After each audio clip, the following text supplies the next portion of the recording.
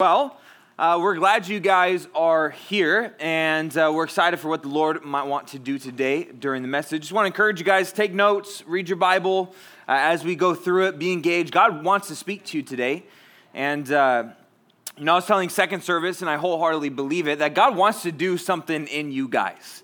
Hey guys, so when I'm talking, you guys got to be paying attention, okay? Thank you. So God really does want to do something in you. It's just, will you guys respond to it? All right. So today we're going to get into the message, which again will be in the book of John. We started a series last week, and it's called To the End. And we're basically going through John 13 all the way to John 17. And this is a section of scripture. Now, who likes goodbyes? Raise your hand. No one likes goodbyes. There's always a couple of weirdos, but for the most part, goodbyes are very hard things, right? That's like not what we're wanting to do, especially to people that we love, right? But I have found in my life that often goodbyes are easier with preparation. With a little preparation, like, okay, this is coming. It doesn't make it easy, but it might make it easier, right? For example, when it's sudden and without warning, goodbyes can be very hard. Maybe someone that suddenly dies in a car crash or a heart attack overnight. Those are like, man, boom, you weren't expecting that, right? But it's a little bit different, not easy, but easier when you have some expectation. Maybe you know someone that has gotten an illness in their life and they were given, a projection of 2 or 3 months to live. It's not that, okay, this is easy now, but it's okay. You have some time to process it, right? You have some time to, make preparations. That person has some time to get things in order before they go, or whatever kind of other example. It's not just death. Maybe it's for someone that's in the military. Normally, if someone enters the military right now, because there's no draft going on, there's some preparation, right? You can kind of get things in order before you go, say your goodbyes. Hard, but easier with preparation. Opposed to if there was a draft right now and then, someone that you're close to didn't even sign up for it and they're gone within, a couple of weeks maybe. That would be harder, right? And the idea today and why I bring that concept up of goodbyes, Jesus in a sense is saying goodbye to the disciples. This section that we're in today are the last few hours that Jesus has with the disciples before he goes to the cross. And he's preparing them for his departure. You see, their hearts were extremely troubled by the thought of Jesus leaving. That they had been with their master and their teacher for the last 3 years learning from him. And now he shares with them that he's leaving. And so what we're going to look at today, a message entitled Heart Trouble, and we'll be in John 14, verses 1 through 7. Raise your hand if you were here with us last week as we started this series. All right, you guys are weak at raising your hands. You got to raise them high, all right, so I can see them. So if you were with us last week, then that we started this series. And last week in John 13, we saw Jesus' love and his service and his commitment to teach the disciples. And he did this by washing their feet. Do you guys remember that? He got out the bowl, he got out the towel. Maybe if you weren't here, then hopefully you're a little familiar with the story, where he serves them and washes their feet and sets this example for them to do as he leaves. But John 13 goes on, and we're not going to look at it in depth today, but I'll simply mention it for context sake, that he gets back to the table, right, and he begins to teach them, hey, this is why I just washed your feet. This was the example that I'm leaving to you. But then Jesus goes on, and he begins to talk to them and he's warning them about how one of them is going to betray Jesus, how one of them is going to betray him. Does anyone know who eventually betrays Jesus?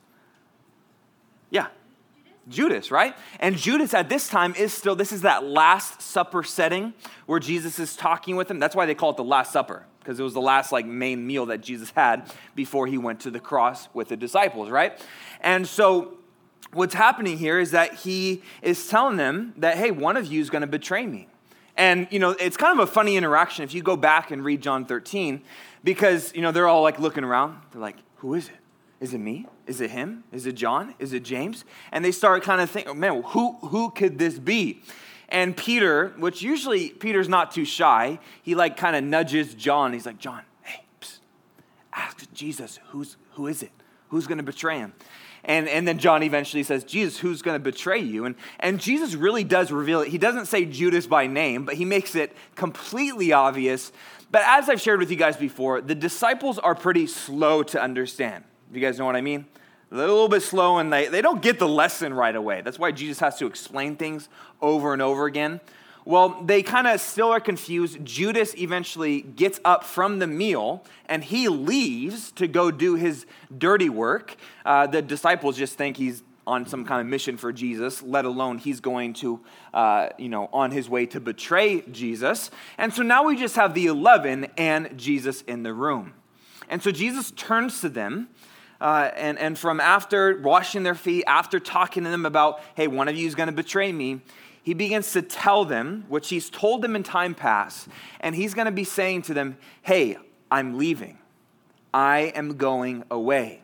And so the commandment that I leave you is that you love one another. And then Peter kind of, hears this very clearly. Oh, man, he's leaving.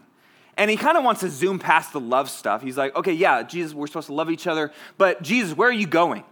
Like, I want to go with you. Now, if you know Peter at all, he has that spirit, right? Jesus, I will die for you. I will go anywhere. I don't know why I have an Arnold Schwarzenegger voice on, but, he's this committed guy. But Jesus warns him that he's going to deny him how many times? 3 times, right? Before the rooster crows. And Peter's kind of taken aback by that. He says, no, Jesus, I'm gonna go. I'll be there for you. I want to go with you. Wherever you're going, I want to go. But Peter couldn't go. And so we come to this context where there's this shift that takes place, where Jesus washed their feet. He tells them that one of them is going to betray him, and he tells them, hey, I'm leaving. And the disciples have a little bit of heart trouble. And now what I mean by that is not that they actually had something physically, some palpitations, is that the word? They didn't have something physically wrong with their heart, but their heart was troubled, their spirit, who they were. That the news that they had just received shook them up. And that's the context of John chapter 14. And there's this moment where Jesus isn't just talking to Peter and addressing that question of where are you going, but he turns to all the disciples and begins speaking into their life, all right? So what we're going to do, we're going to be in John chapter 14. And boys, if you can't stop talking, then you'll just have to separate, all right? Sound good? Yes? Okay, John chapter 14, starting in verse 1. And then we'll pray. The Bible says here that Jesus turns to the disciples and says, let not your heart be troubled. You believe in God, believe also in me. In my Father's house are many mansions. If it were not so, I would have told you, I go to prepare a place for you. And if I go and prepare a place for you, I will come again and receive you to myself, that where I am, there you may be also. Verse 4, and where I go you know, and the way you know. Thomas said to him, Lord, we do not know where you are going, and how can we know the way? So we see Thomas chimes up and asks a question. Verse 6, Jesus said to him, I am the way, the truth, and the life. No one comes to the Father except through me. If you had known me, you would have known my Father also. And from now on, you know him and have seen him. God, this is your word. And we know today that you want to speak to us. And we pray, Lord, that as we give our attention to you and we focus on what you'd want us to learn, that we would be able to grasp it. Lord, that we'd be able to understand, Lord, the truths that are found in this text. Lord, we are here to hear from you. And so, Lord, as Samuel said so many years ago, speak, Lord, for your servant hears. I want you guys to just repeat. Speak, Lord. Speak, Lord. For your servant hears. Lord, we want to hear from you today into our personal lives. Lord, help us for it not to just be a good Bible study, but for us to be able to apply it to our lives. In Jesus' name we pray, and we all said, amen. All right, John 14. So obviously the title of the message is called Heart Trouble, but also number 1, we find in verse 1 that Jesus perceives that they're having a rough time, that they are struggling internally because of the news that they had just heard. Have you guys ever gotten news of something and it really just like, man, it just stirred you up on the inside? Maybe you could feel it in your stomach. And it wasn't something physical that happened to you, but because of what you heard, it was almost like a physical reaction in you. Okay, that's what's going on. Heart trouble. And the news that Jesus had just shared with the disciples, it would have been very troubling, and it was. And he could see this. He saw their faces. He saw in their eyes that they were kind of upset. And think about it for a moment, okay? Think about the disciples. The disciples left everything they knew. Jesus said, hey, come and follow me. And they said, okay. They left their families. They left their jobs. They left their homes, the things that they were comfortable and used to. And they went to be able to follow Jesus. And what news did they just get? Well, number one, that one of them was going to betray him, and that he was leaving.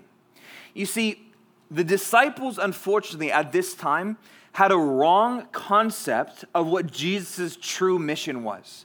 You see, in the mind of Peter and James and John and Thomas and Philip and these different disciples, in their mind, Jesus was working his way up to be able to establish a heavenly kingdom on earth.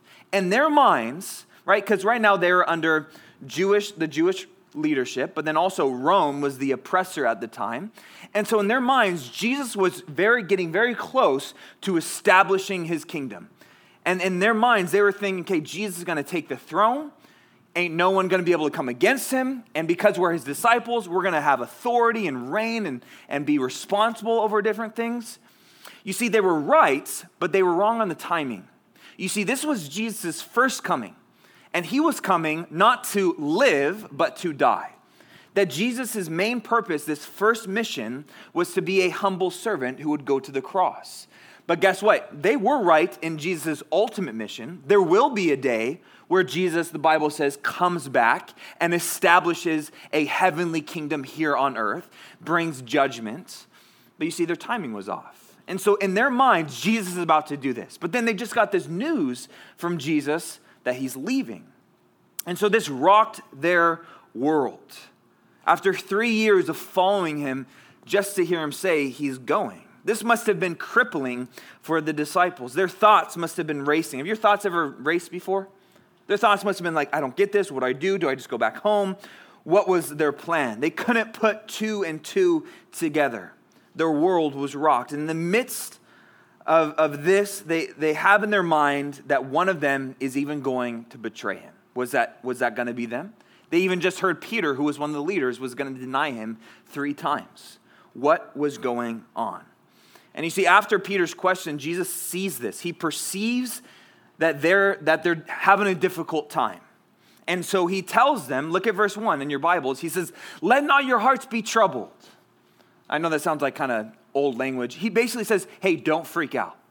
Another translation is, set your heart at ease. What he's saying is, hey, everything is going to be okay. The word troubled, when he says, let not your heart be troubled, that word means, you can note it down, to have great distress, to have great pain and sorrow, to be stirred up on the inside. Have you guys ever felt anything like that? Maybe you haven't personally. Have you ever seen anyone that's had like a troubled spirit about them? Maybe they got some news about something difficult that happened in their life. I know at times in my life, I can feel like this. I know, like I described it earlier, sometimes it's not a physical thing, but then it's like there's some physical reactions on the inside. It's having a troubled heart. And think about what made the hearts of the disciples troubled or distressed or to be kind of just stirred up, uneasy, you could describe it. Does that make sense? You guys getting that? Maybe you're like, I've never experienced that personally. Maybe you haven't yet. You will. Life is full of trouble. The Bible says that tribulation will come. But maybe you've seen someone that's been in a distressing situation. Maybe you've seen mom or dad lose a job and kind of freak out over money, or whatever it might be. There are things in life that bring heart trouble. But for Peter and the disciples, what troubled their heart? It was the thought of the unknown. I want you guys to write that down, just unknowns. Oftentimes, the things that give our heart the most trouble and can make us uneasy is when there are unknowns in life. And there are a lot of unknowns. I would say there's more unknowns than there even is knowns. Meaning there's some things we know. We know Jesus is on his throne. We know that, God is creator of heaven and earth. We know what the word says. But man, there's a lot of we don't know what's going to, come tomorrow. The Bible says we don't know about tomorrow. God does. There's no unknowns to God. But for you and I, unknowns in our life can make us uneasy. Think about the current season that we're in. Maybe some of you guys are in public school or private school, and there's some unknowns coming up. What is school going to be like? Maybe for some of you, it's just troubling you. Maybe you've heard about what's going on in the world, and maybe it's made you uneasy. Maybe there's some news or something going on in your family that's troubled you. This is life. We experience these things. But Jesus, and what I want you to know today is that Jesus is very aware when your heart is like that. Sometimes we think of God as just taking care of the big stuff, but he cares about the small details of our lives. And he doesn't want our heart to be troubled. That's why he says, hey, set your heart at ease, or let not your heart be troubled. I really like what David Guzik has to say about this exact passage. David Guzik is a Bible commentator. Do you guys know what a Bible commentator is? It's someone who comments on the Bible, meaning that he has studied and he has written down things that he has found in his study. And you can go to David Guzik. If you just type in David Guzik, it'll come up and it'll be enduringword.com. It's his Bible commentary. There's lots of people that have gone before us and are currently living who write commentaries on the Bible. Do you guys ever get confused sometimes when you read the Bible? I know I do all the time. And so I'll study it. I'll do my best to understand. But sometimes it's like, I just don't get this. Or sometimes the perspective of someone else really helps. And so David Guzik, do you guys know where Santa Barbara is? It's about 2 hours north on the coast. Very beautiful city. Well, there's another Calvary Chapel there. We're not the only Calvary Chapel. And at Calvary Chapel, Santa Barbara, he's no longer the senior pastor, but he is one of the now kind of teaching pastors there. But in his commentary, he says this, which I think is very helpful for us. He says, Jesus never wanted us to have life without trouble. I mean, that was never designed. I mean, it was designed for Eden, but in a sense, after that he knows, he promised the disciples, hey, you're going to have a tough time. But he has promised that we could have an untroubled heart even in a troubled life. Guys, that's it. That is what Jesus is talking about. Because the disciples, guess what? They're about to go through a whole lot of trouble. There's going to be some very trying and testing times in their life. But what Jesus wants to give them is, and what he wants to tell them and communicate to them is that, hey, things might be nuts around you, but you can have an inner peace from me.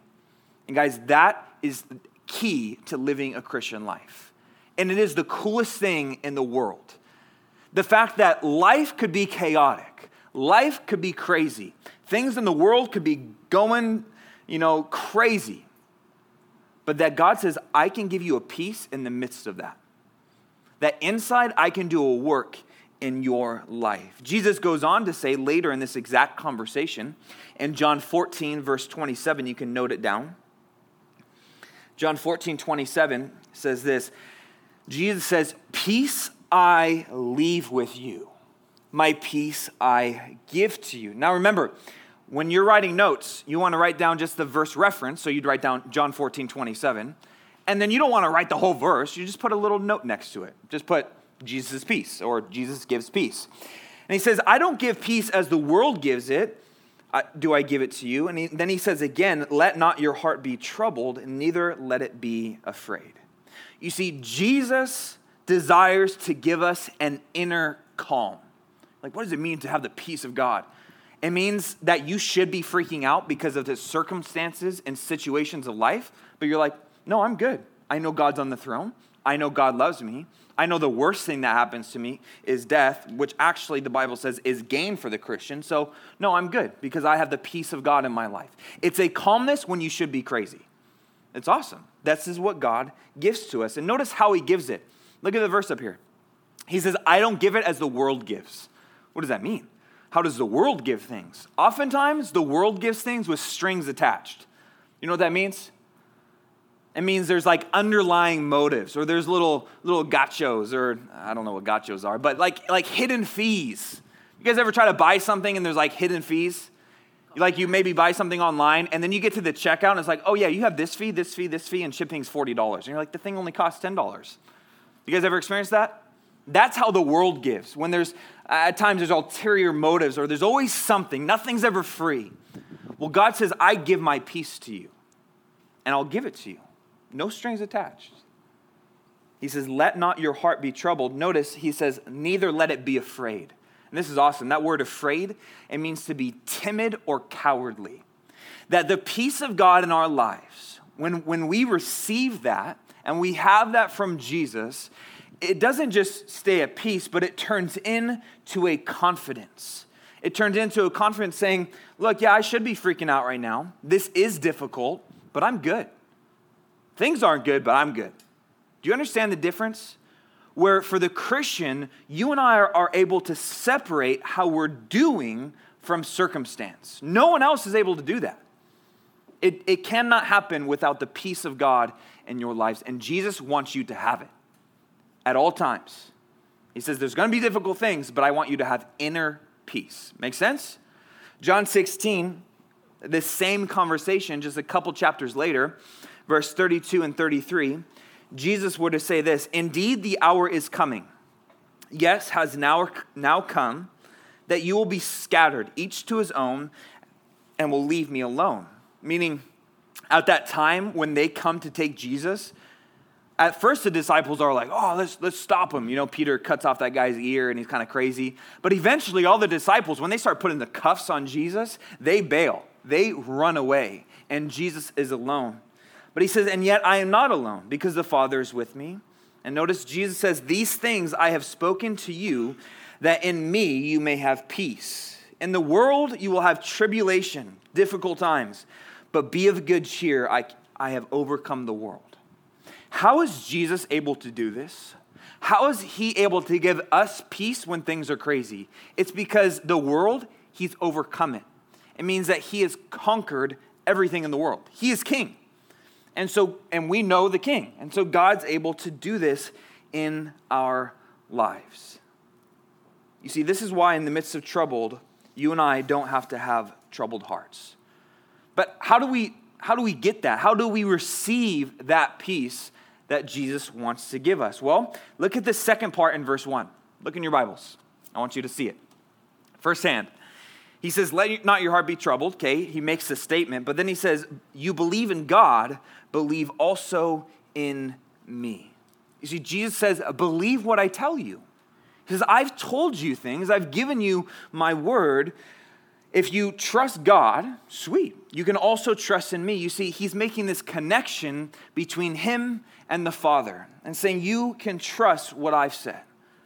That in believing God's word and saying, God, I don't understand how this word will come true, but I believe what you say. I believe what you say when you say you work all things to good to those who love God. I don't know how you're going to work this together, but I trust that you will because you have said it. And when we can have that simplicity in Jesus of just trusting God says this, and so that's what it is, that's when God's peace comes. Isaiah 26:3 says, you keep him in perfect peace whose mind is stayed on you because he trusts in you. See, the idea is that God has this perfect peace. Do you see where it says perfect peace? Literally in the Hebrew, it's translated twice. It just means peace, peace. When you're like, what do you mean? Why is it listed twice? It's because it's an emphatic peace, meaning there is nothing else like it. It is unique in nature. It's nothing that the world can give. And the Bible says when we can just fix our minds upon the Lord and we can think about him, that he wants to give us this perfect peace that surpasses understanding. Meaning God's peace is in a way where you like, I don't understand it, but you have a peace. You're like, and because someone might come to you, hey, you should be freaking out because of everything going on. And you're like, oh, okay, I'm not. He's like, but why? And you're like, I don't know why. I just know I have God's peace. It surpasses the ability to even understand that you really should be, but you're not. That's God's peace. God's peace is able to do that in our lives. You guys tracking with me? Makes sense? You guys understand the idea of having a troubled heart? All right. So Jesus doesn't stop here, though. He's not just like, hey, don't have a troubled heart. Hey, don't be, it's all good. he gives some reasons why. He gives some things to focus on. You might say, well, I just don't know what to focus on when the Bible says whose mind is stayed on you, meaning stayed on God. Well, one of the things is that we can think about the hope of heaven. And that comes to point number 2, that Jesus is going to begin to tell them about a prepared place. A place that is prepared by Jesus himself. And starting in verse 2, he says, after this, he says, in my Father's house are many mansions. That's awesome. If it were not so, I would have told you, I go to prepare a place for you. And if I go and prepare a place for you, I will come again and receive you to myself, that where I am, there you may be also. You see, though Jesus is leaving, he wants to encourage them. He wants to tell them that, hey, this is not all there is. I might be leaving, but we'll be together again. And so he begins to talk about the future hope of heaven. So, we started talking about goodbyes in the beginning and how those are difficult things, especially when they're sudden goodbyes. Well, the thing that I have found that makes a goodbye even easier than warning and preparation is when it's not a goodbye and it's more of a see you later. Right? It's, hey, we're saying goodbye, but really we're saying see you later. And that's what Jesus is communicating with them. He's saying, look, I'm leaving, but it's not a goodbye forever. It's I will see you later. And he says, I go to my Father. The idea is that this parting, this separating, that this physical distance that they will have from Jesus, he's saying it's not going to be permanent, that we're going to be together again. And he says here, notice he says, my Father's house. Now, where do you guys think that is? This is in my Father's house, verse 2. Where is Jesus' Father's house? Yeah. It's heaven, right? It is heaven. It's not here. It's not like there's like, oh yeah, it's in India. We just got to go there. You got to climb a mountain, and that's where God lives. No, when it says my Father's house, this doesn't mean his complete dwelling, but this means heaven, right? This is what it's talking about, not on earth. And he says that in his Father's house are many mansions. What's a mansion? A really big house. So wait, how does that make sense? If he has a big house, and then are there a bunch of other big houses in God's big house? It's kind of confusing, right? Well, that word mansions, it literally means in the Greek, it means a dwelling place. You can note that down. It just means a dwelling. Think about it as it means that you'll have a place to stay. And notice he doesn't say there are a couple mansions. He says that there are many, which guess what many means? It means a whole lot. Okay? And there are a whole lot of mansions in his Father's house. So for me, this can be confusing because you're like, I don't know. At least when I read this in this translation, it's like Father's house, but then in the house, there are more houses? Like, what's going on here? Well, honestly, no one knows for sure what this exactly is going to look like. There's different scholars and Bible commentators that have really good arguments on different sides of what this might look like. But honestly, for the details of what this is going to look like, we won't know until heaven. Is this going to be like one big mansion, but then inside the mansion there's a bunch of other big mansions? Is there going to be so many mansions and we'll each have our own? Is this referring to something completely different? Some Bible commentators think this is referring not to a dwelling place as a house, but more as a body. Meaning you and I, when we get to heaven, we know this for sure from other Bible passages, is that you and I will get a glorified body. It'll be your body, but transformed to be immortal, glorified, without sin. It'd be awesome. Is this what this is referring to? Or something completely different? Honestly, I don't know. I'm still even debating what my opinion is, but it doesn't matter. Because what's the point? And sometimes you and I can get lost in the details and miss the point. The point that Jesus is trying to make is that there's going to be a place for you. I want you to write that down. There's going to be a place for you. That in heaven, if you trust in Jesus and he is your Savior, he is your Lord, he is your Father, then there is a place for you in heaven. What is that going to look like? I don't know. The Bible says that as we serve God, that we actually do gain rewards, and that will affect our heavenly position and place, which is pretty awesome and legit. That there will be different places and different levels. We will all be in heaven together, but there is this variety. And so we go with what we know. And guys, when you have a place somewhere, the idea is that you're a part of that, right? When you have a place somewhere, the idea is that you belong there. And you and I were not just made for a person, but we were made for a place. And our person is Jesus, and our place is eternity with him. It's heaven. So what kind of place is this going to be? Well, what we do know is this. I don't know what the details. I can't tell you, hey, you're going to have this mansion, you're going to have 10 windows. I can't give you those details. But I know the one who has prepared it. I know about this place at least one thing, that it is a prepared place. And who prepares it? Jesus. Jesus specifically. That Jesus says, I'm leaving heaven. So that means right now, even 2,000 years removed from this, that Jesus is in heaven preparing for you to come. He's preparing for you to come. The word prepare, you can note it down. It means to make ready. He's making things ready for you. So this I know, that it's going to be specialized for you specifically, which is pretty awesome. You see, it's been said before, you can note this down as well, that love prepares a welcome. Love prepares a welcome. Kind of like, do you guys have any younger brothers or sisters? Raise your hand if you got some younger brothers or sisters. So then maybe for some of you, you have experienced when your mom is pregnant. And you're probably not the focal point at that for those 9 months and maybe some months to follow, right? And when that baby is coming, not there yet, but when the baby is coming, your parents begin to prepare, right? They even literally prepare a place. They make a room, they paint the room, they get a crib, they get decorations, and they are preparing. Why? Because they love the baby. They love that they're going to have this child. They want to make sure that when the child arrives, there is a prepared place for him or her. Or what about when you guys have family coming in from out of town? What does your mom make you do? Okay, sleep on the couch. Yeah, that's true too. You might have to. Okay, but what else? Yeah. Clean.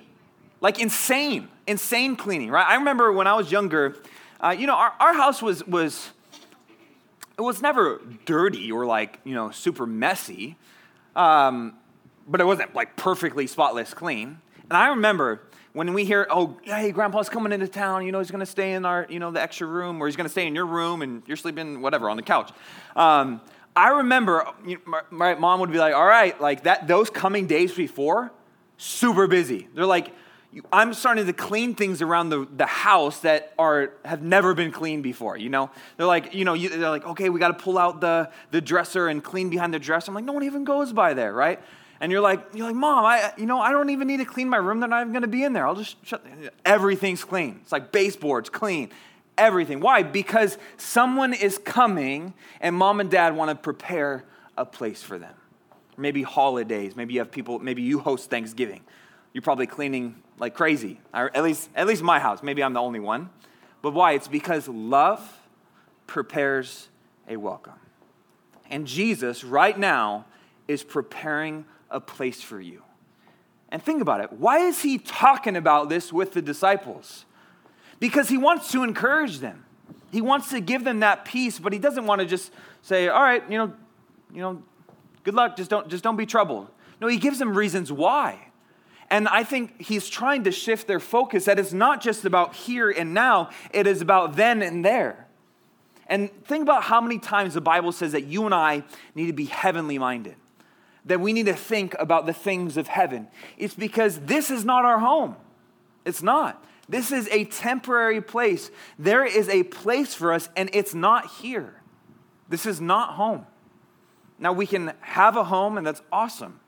And be able to call that place home, it's nice. But we always need to have in the back of our minds that this is not where we belong. There's a place where we belong. There's a place for us. And guys, in the midst of difficult things that you will encounter, and maybe are currently encountering, when you can have in your mind that this is not all there is, it makes way for God's peace to come into your life. But when this is all you think about, For someone that maybe isn't a believer and they think you just kind of disappear after you die and you just go on the ground and that's it. Things that are chaotic around them are going to cause extreme stress, are going to cause trouble in the heart because this is all there is. But for you and I, this is not all there is. We have a thereafter, and it is with the Lord. And he says that I go to prepare a place. And he will be the one who ultimately receives them. He says, I'm going to come again, and I'm going to take you. Look in your Bibles in verse 3. He says, I'm going to come back. I'm going to receive you to myself, and because I want you to be where I am. He says that you may be with me. It's not that we'll be in that place in heaven alone. We'll be with Jesus. That's what makes it heaven. In John 14, verse 18, he says, I will not leave you as orphans. I will come to you. This is in the context of talking about the Holy Spirit, but that Jesus says he will come back for us. And guys, this is talking about the rapture. Verse 3 is a very clear scripture that you can attach to the doctrine of the rapture. Do you guys know what the rapture is?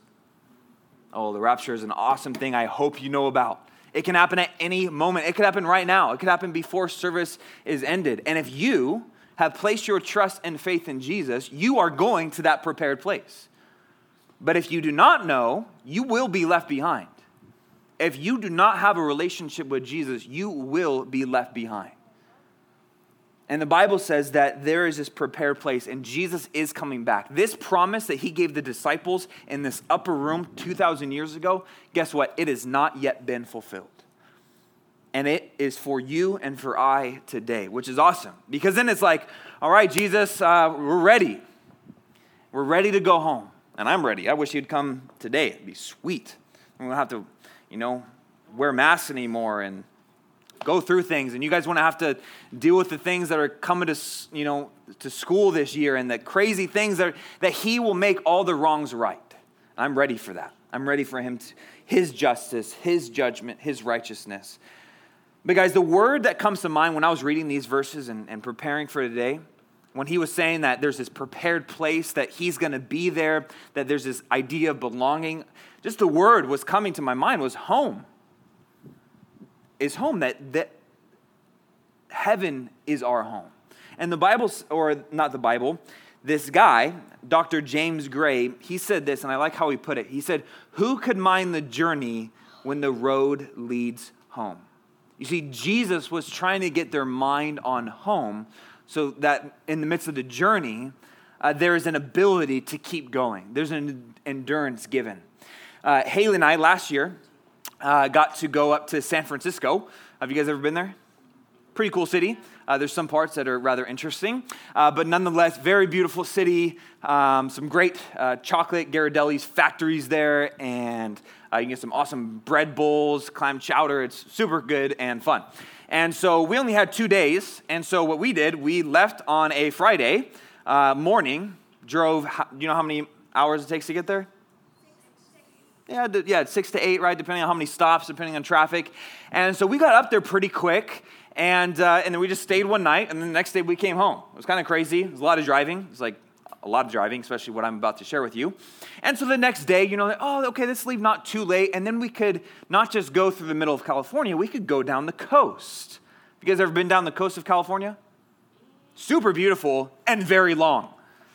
Very long coast.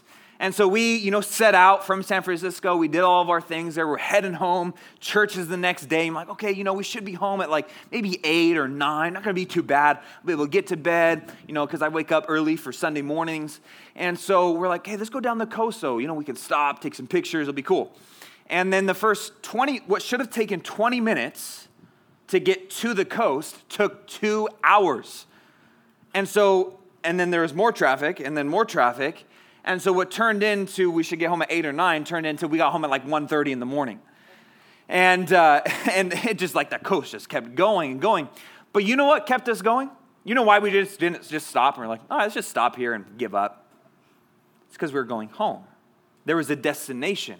And though that journey was kind of difficult and oh my gosh, crazy, we almost fell asleep and died probably 3 times. But nonetheless, what kept us going? What made the journey more bearable? It was where we were going, and we were going home. And in life, when the going gets difficult, when we can fix our minds on that this is not all there is, and that even the difficult things that have happened to us here and are happening, that there is a future hope. That's the hope of heaven. And when you focus your minds on that, God gives his peace. Romans 8:18, Paul says this, "For I consider that the sufferings of this present time are not even worthy to be compared with the glory which shall be revealed in us." The idea is that when our mind is focused on what we're going to experience in heaven, which the Bible does give some details, and God does give some things for us to know and understand.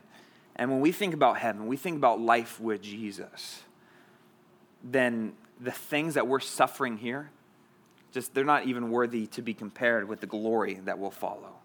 And so Jesus says, verse 4, he says, I'm going, and you know where I'm going, and you know the way I'm going. That there was this expectation that the disciples would get this. But guess what?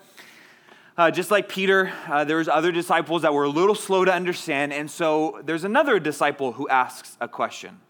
Anyone want to look in verse 5 and tell me who that disciple is? Yeah. Thomas, good old Tommy boy. He gets kind of painted for being doubting Thomas. But here he kind of chimes up and he wants to know. He should have gotten it, but the disciples, were still not understanding. They still weren't getting it that he's talking about home. And Thomas asked the question, look at verse 5, and this will give us to our third point, that everything is through Jesus. And verse 5, he says, Thomas said to him, "Lord, we do not know where you are going, and how can we know the way?" Jesus said to him, "I am the way, the truth, and the life. No one comes to the Father except through me." It almost seems like the disciples thought, okay, Jesus, you're leaving, but where are you going? And then Jesus shares the prepared place, talking about heaven, talking about his Father's house, but they still don't get it. They don't get that he's going to heaven. They're like, okay, what state? What country? We'll go with you. And we don't know the way. How do we get there? And so Jesus responds and he says, and this is one of the famous I am statements of Jesus in the book of John. There's 7 of them. This is one. He says, "I am the way, I am the truth." He says, "I am the life," period. Powerful, powerful statement. What does it mean? What does it mean that Jesus is the way?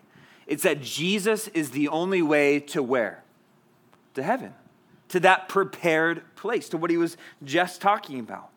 Which by default, because Jesus is the way, meaning it in the Greek it reads that he's the only way, it means that there are no other ways. He's it.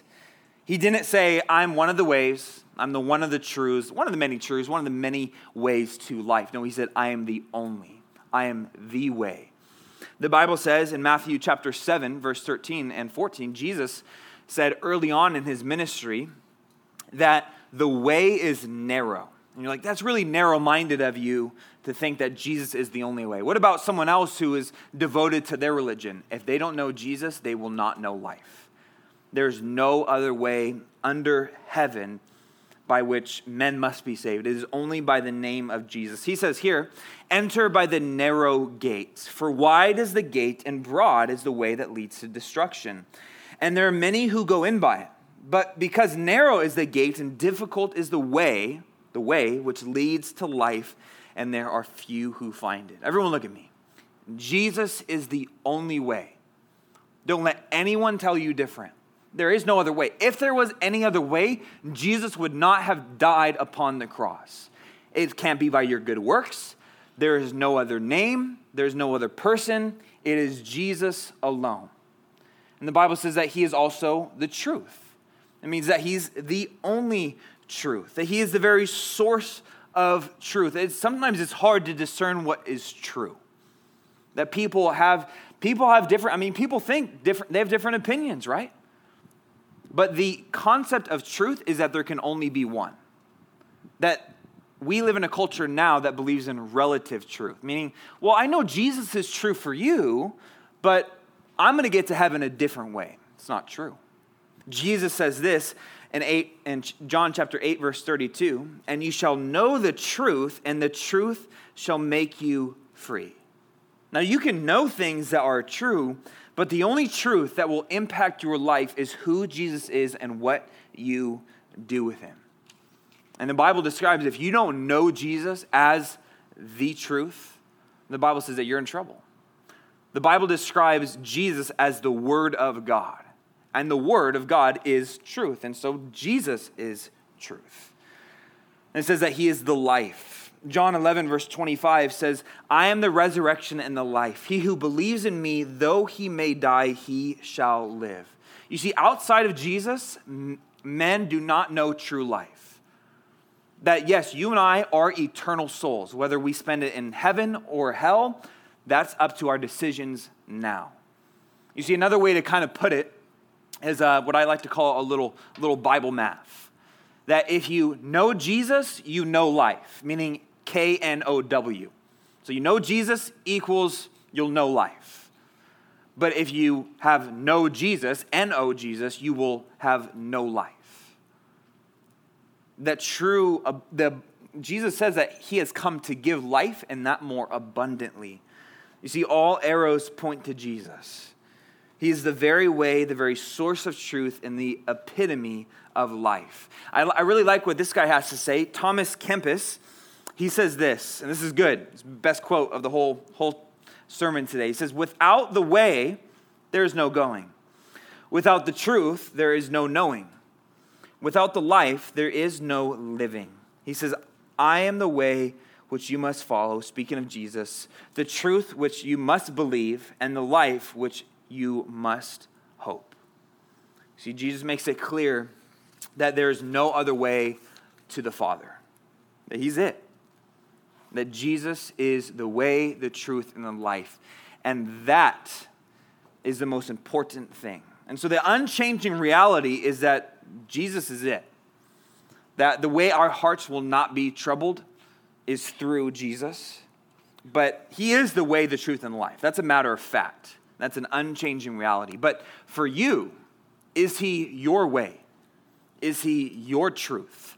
Is he your life? You see, without him, you'll have a troubled heart with no remedy.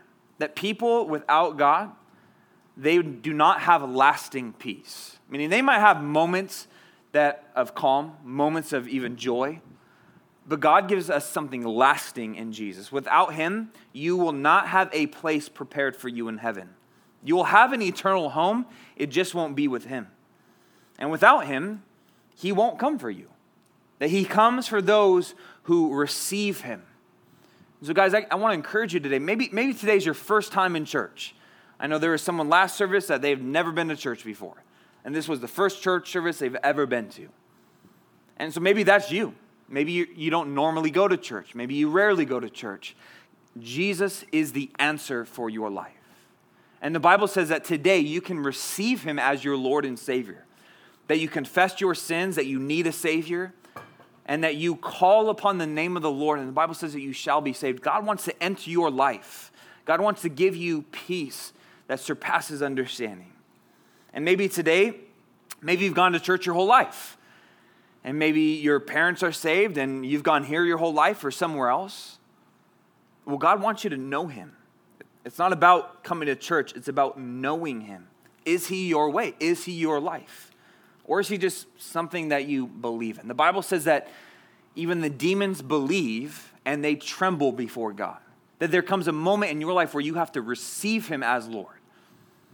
The Bible describes in John 15 that we must abide in Christ. It just means that you are with him. And so are you with him today? Have you experienced his peace? The Bible says that peace is a fruit of the Spirit. Meaning when God's in our life, that even in times when we shouldn't have peace, God gives it. And so God cares, and he doesn't want our hearts to be troubled. He cares about our eternal home, and he wants you there with him.